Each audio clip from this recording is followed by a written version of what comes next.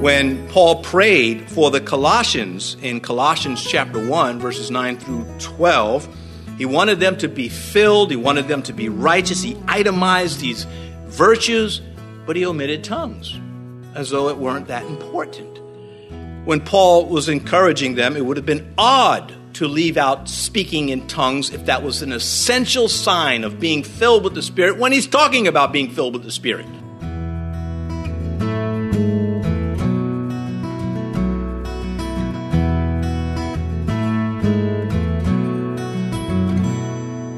This is Cross Reference Radio with our pastor and teacher, Rick Gaston.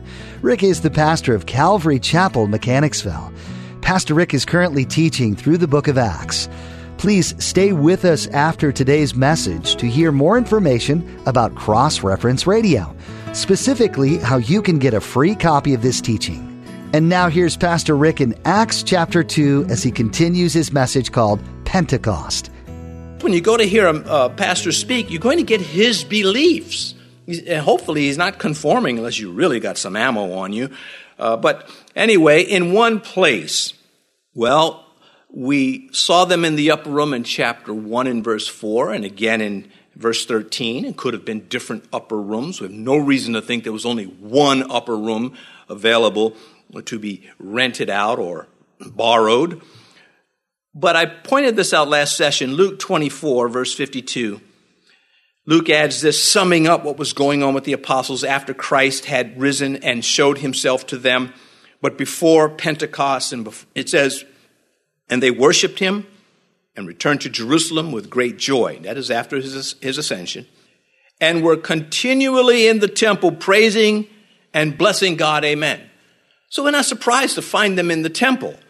Now, we'll get to why maybe some folks confuse this, just simply for a word translated house, and we'll cover that. But in Jerusalem, really only the temple and around the temple could accommodate the multitudes, not only that are going to be baptized, but who are gathering. There really was no open courtyard. There were courtyards and homes, but not enough to carry a whole 3,000 men. So this is just using sense here and have no reason why not to. The ritual cleansing pools of the Jews, they were all over Jerusalem. Archaeologists are still finding them in Jerusalem. And they're essentially these little pools where, the rabbis laying on the people. When you come to Jerusalem, you're going to have to go through, ritual cleansing, wash yourself. And so they had these pools all over the place. This is Pentecost. Feast of First Fruits required all men of the Jews to come to Jerusalem. That's why Luke is laying out, Parthians, Elamites, all these other folks are coming in. So there's multitudes of people that are here. And you can't just have a sink and expect people to wash up there. And so they've got these pools all over the place called mikvahs. One of the largest one was 220 found. One of the largest ones found by the temple, on the temple grounds, or close to. 225 feet wide. I mean, that's just the width with three steps or sections to exit and enter the pool. And it would be difficult, if not far-fetched, to say that, well, they were in an upper room and 3,000 people heard them speaking in tongues, or heard the wind come and then the tongues, and then Peter preached to them, and they could hear Peter preach to them, and they gave their lives to Christ, and they were all baptized. Well, this isn't happening in some narrow street in Jerusalem. The only place that can really accommodate them is the temple ground, not the narrow streets, again, of the city. So these are reasons why I have these beliefs, not just because I want to disagree with others who do think they were in an upper room. And it's impossible to be. Anyway, verse 2, and suddenly there came a sound from heaven, as of a rushing mighty wind, and it filled the whole house where they were sitting. Clearly, something outside of human influence is going on. That's the point that Luke is making. And remember, he's making points. He's done his research. And as he's writing this, he's thinking, as any writer would do. And he wants to be clear about the events. He wants them to be accurate. And he wants to capture the moment. And so when you read this, the story narrated from the verses is kind of drawn out. But the experience was taking place quite rapidly. The wind came, the Spirit filled the house, the dwelling place where they were, the manifestation of tongues and fire. I mean, all of this is happening, and the crowd's converging on, and then, the sermon that comes. And so this is, the things are moving at a rapid pace here. But God the Holy Spirit's grand entrance to birth the church was sudden. I mean, they knew something was going to happen, the apostles. They had the promise, but they weren't expecting this. Not like this. They knew to wait at the temple, to wait in Jerusalem. It says, as of a rushing mighty wind, and not a destructive wind, incidentally. When God appeared to Moses in the bush that burned, the bush was not consumed. God is not into destroying his people. He really doesn't want to destroy anyone. That's why he's so long-suffering. Jesus said this to Nicodemus, the wind blows where it wishes, and you hear the sound of it, but cannot tell where it comes from and where it goes. So is everyone who is born of the Spirit. Well, of course, if you've got a weather vane, you could probably figure it out. But just in general, the Lord is saying, when the wind comes, where's it coming from? Really, where's it coming from? It's not a guy with a machine down the hallway just pumping out the wind. And that sort of is consistent with what is happening here. He says, where they were sitting. Well, they were hanging out together, the apostles. They were gathered together, and it filled the whole house where they were sitting. This is divine saturation. Now, one of my Bible teachers, Alan Redpath, through mostly books, he said, to be saturated with the Word of God is to be filled with the presence of God.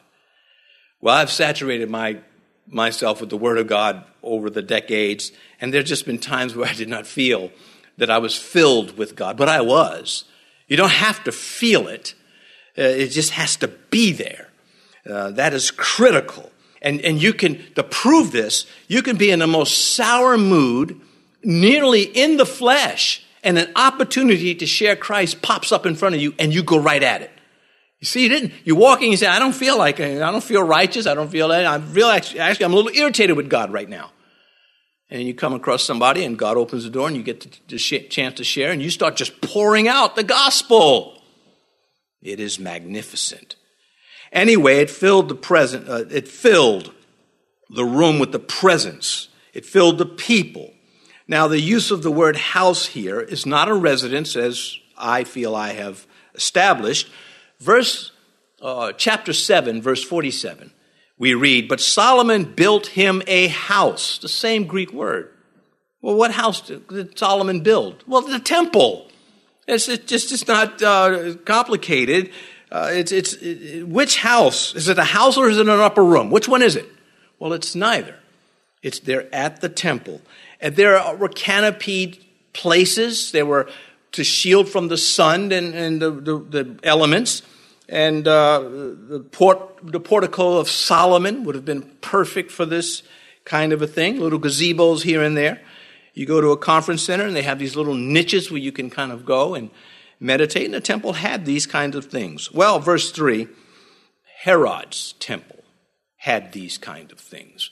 Not the temple of Moses, the tabernacle of Moses. Verse 3, then there appeared to them divided tongues as of fire, and one sat upon each of them.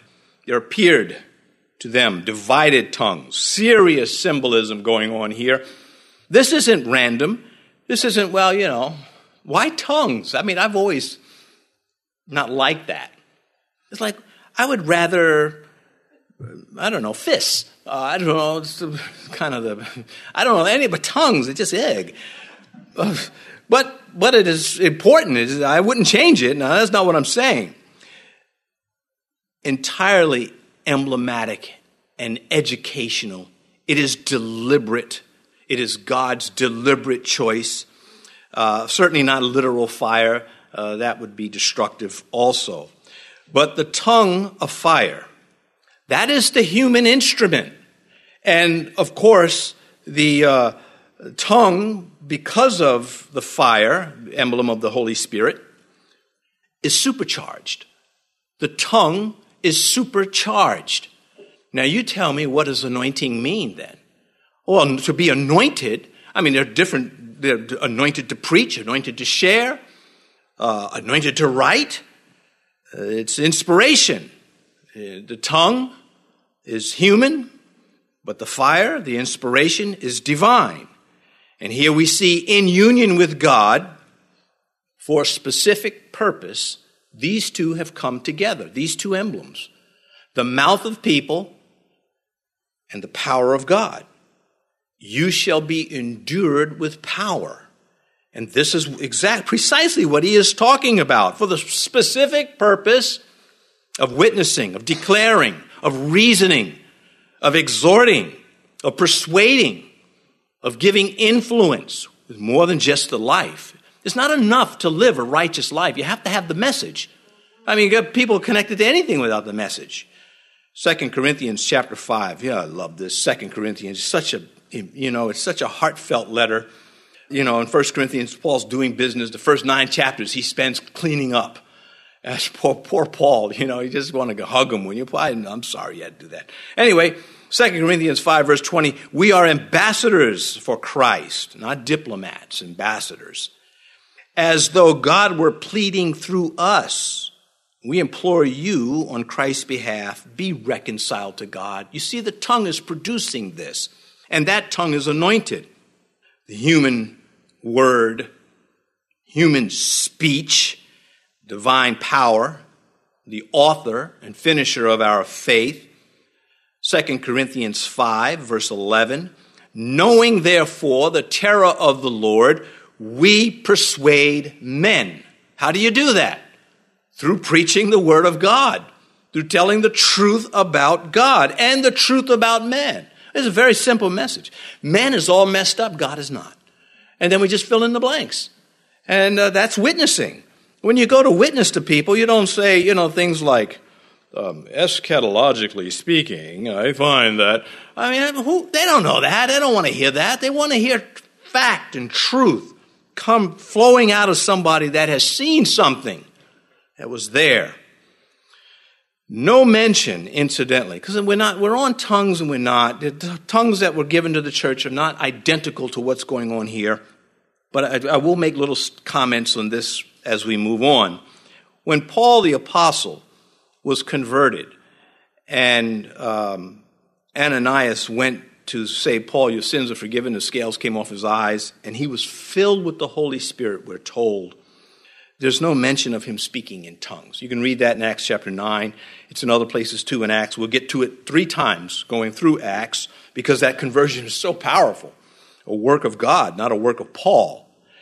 When Paul prayed for the Colossians in Colossians chapter 1, verses 9 through 12, he wanted them to be filled. He wanted them to be righteous. He itemized these virtues, but he omitted tongues as though it weren't that important. When Paul was encouraging them, it would have been odd to leave out speaking in tongues if that was an essential sign of being filled with the Spirit when he's talking about being filled with the Spirit. So, come back. I'll give it to you in doses because you just can't take one shot. You got to get 3 and then boosters. It's a joke. It's funny. As of fire. Well, flames. There are degrees of fire. A flame of fire, a little flame, a pilot, like on a gas furnace, there's a little pilot there, it's so cute. And but then there's a flame. And this is what they're seeing. These flaming tongues, there go.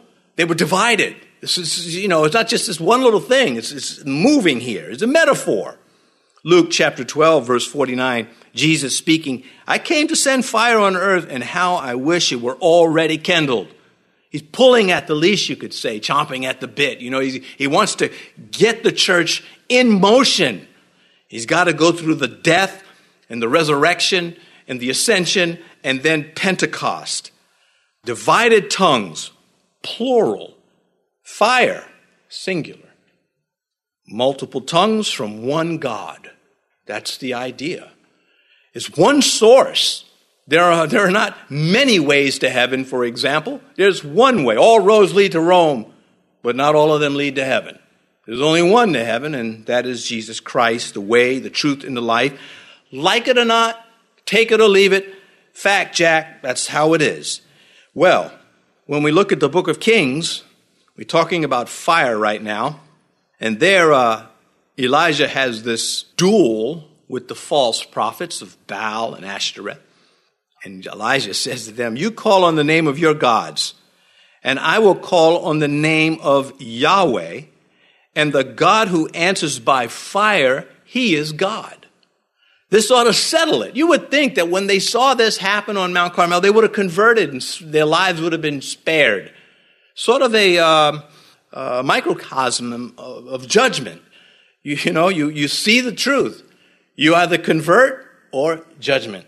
Of course, because Elijah then had the people slay the false prophets, which ended up being a contract out on his life. Well, not really a contract, but an edict. Anyway, the God who answers by fire, the tongue, again, distinctly human. The fire is completely divine. God working with people. Both can be hijacked in this sense. Heresy. A person uses the tongue to spread their heresy. False fire. Nadab and Abihu. The beginning of a lesson there in the book of Leviticus, chapter 10. There can be those who say, I felt such a heat on my heart. I know it was a spirit, and be totally off base from Scripture. Well, you go follow your heart, and when you die, you can go answer to your chest. As for me, I want what the Lord wants, and it takes everything I've got to come close, and without his mercy, I'd never make it. And God was not in the wind with Elijah. When Elijah does run from the death threats, and he finally gets to the wilderness, and he's hiding, and God is ministering to Elijah on one hand, he's correcting him on another hand. So it's almost cute.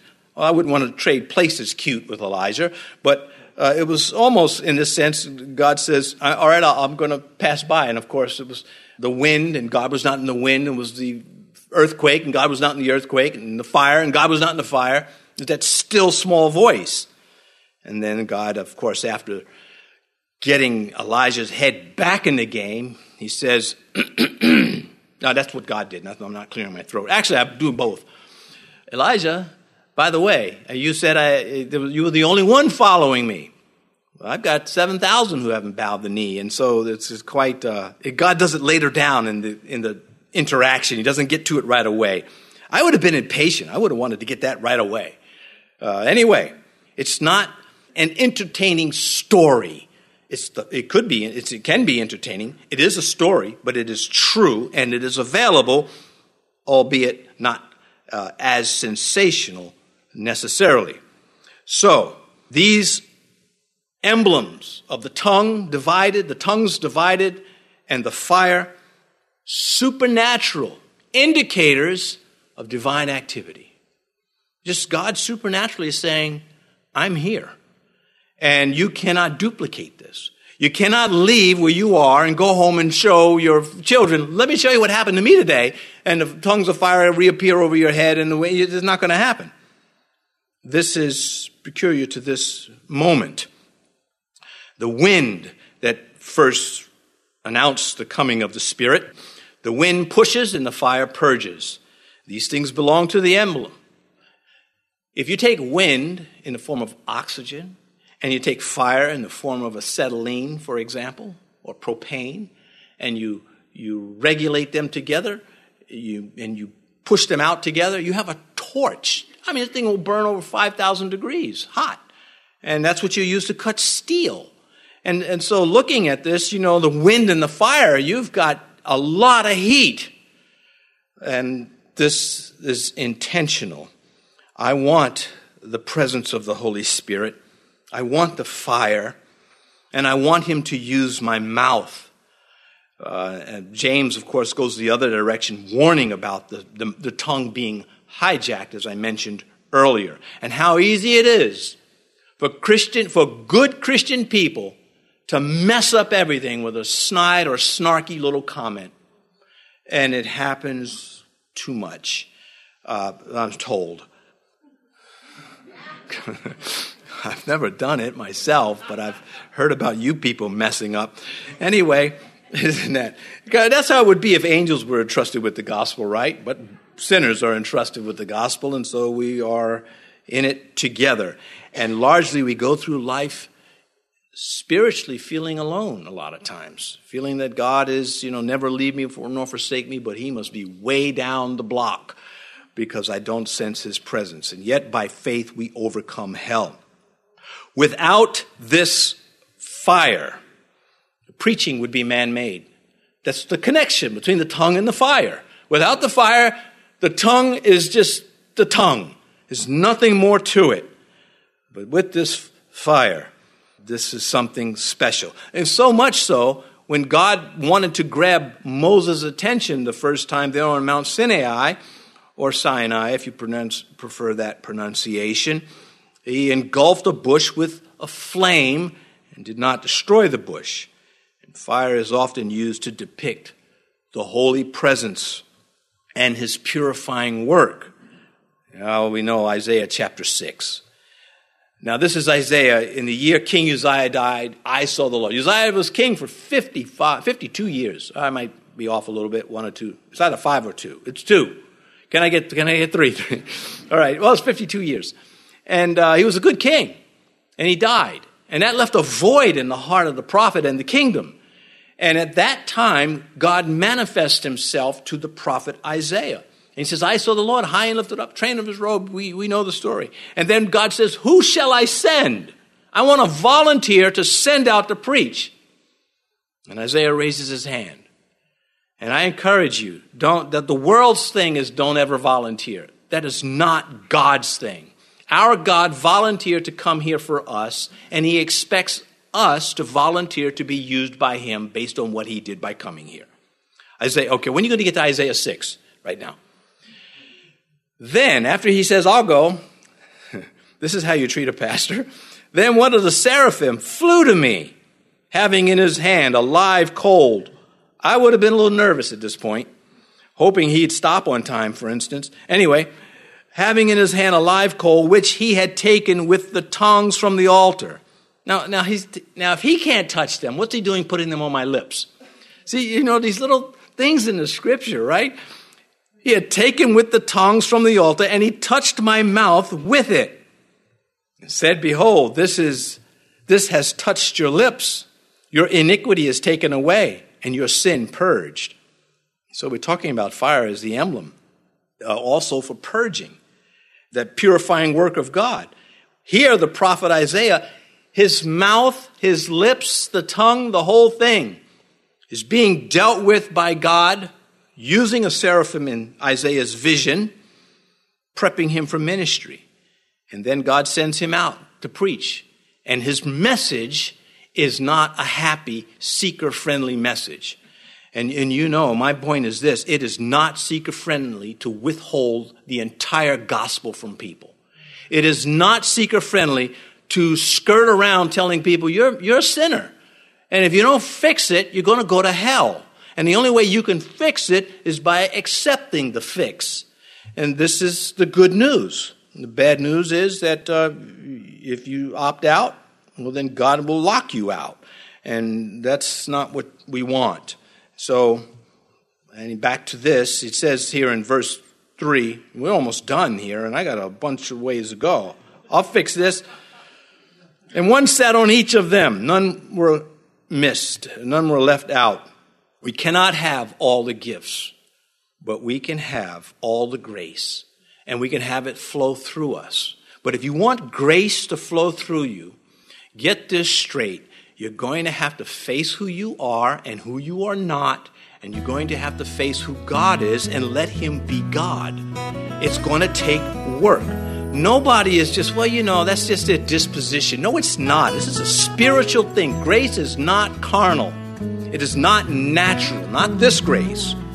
This is spiritual grace. This is balance in the faith. You've been listening to Cross Reference Radio, the daily radio ministry of Pastor Rick Gaston of Calvary Chapel in Mechanicsville, Virginia. As we mentioned at the beginning of today's broadcast, today's teaching is available free of charge at our website. Simply visit crossreferenceradio.com. That's crossreferenceradio.com. We'd also like to encourage you to subscribe to the Cross Reference Radio podcast. Subscribing ensures that you stay current with all the latest teachings from Pastor Rick. You can subscribe at crossreferenceradio.com or simply search for Cross Reference Radio in your favorite podcast app. Tune in next time as Pastor Rick continues teaching through the book of Acts, right here on Cross Reference Radio.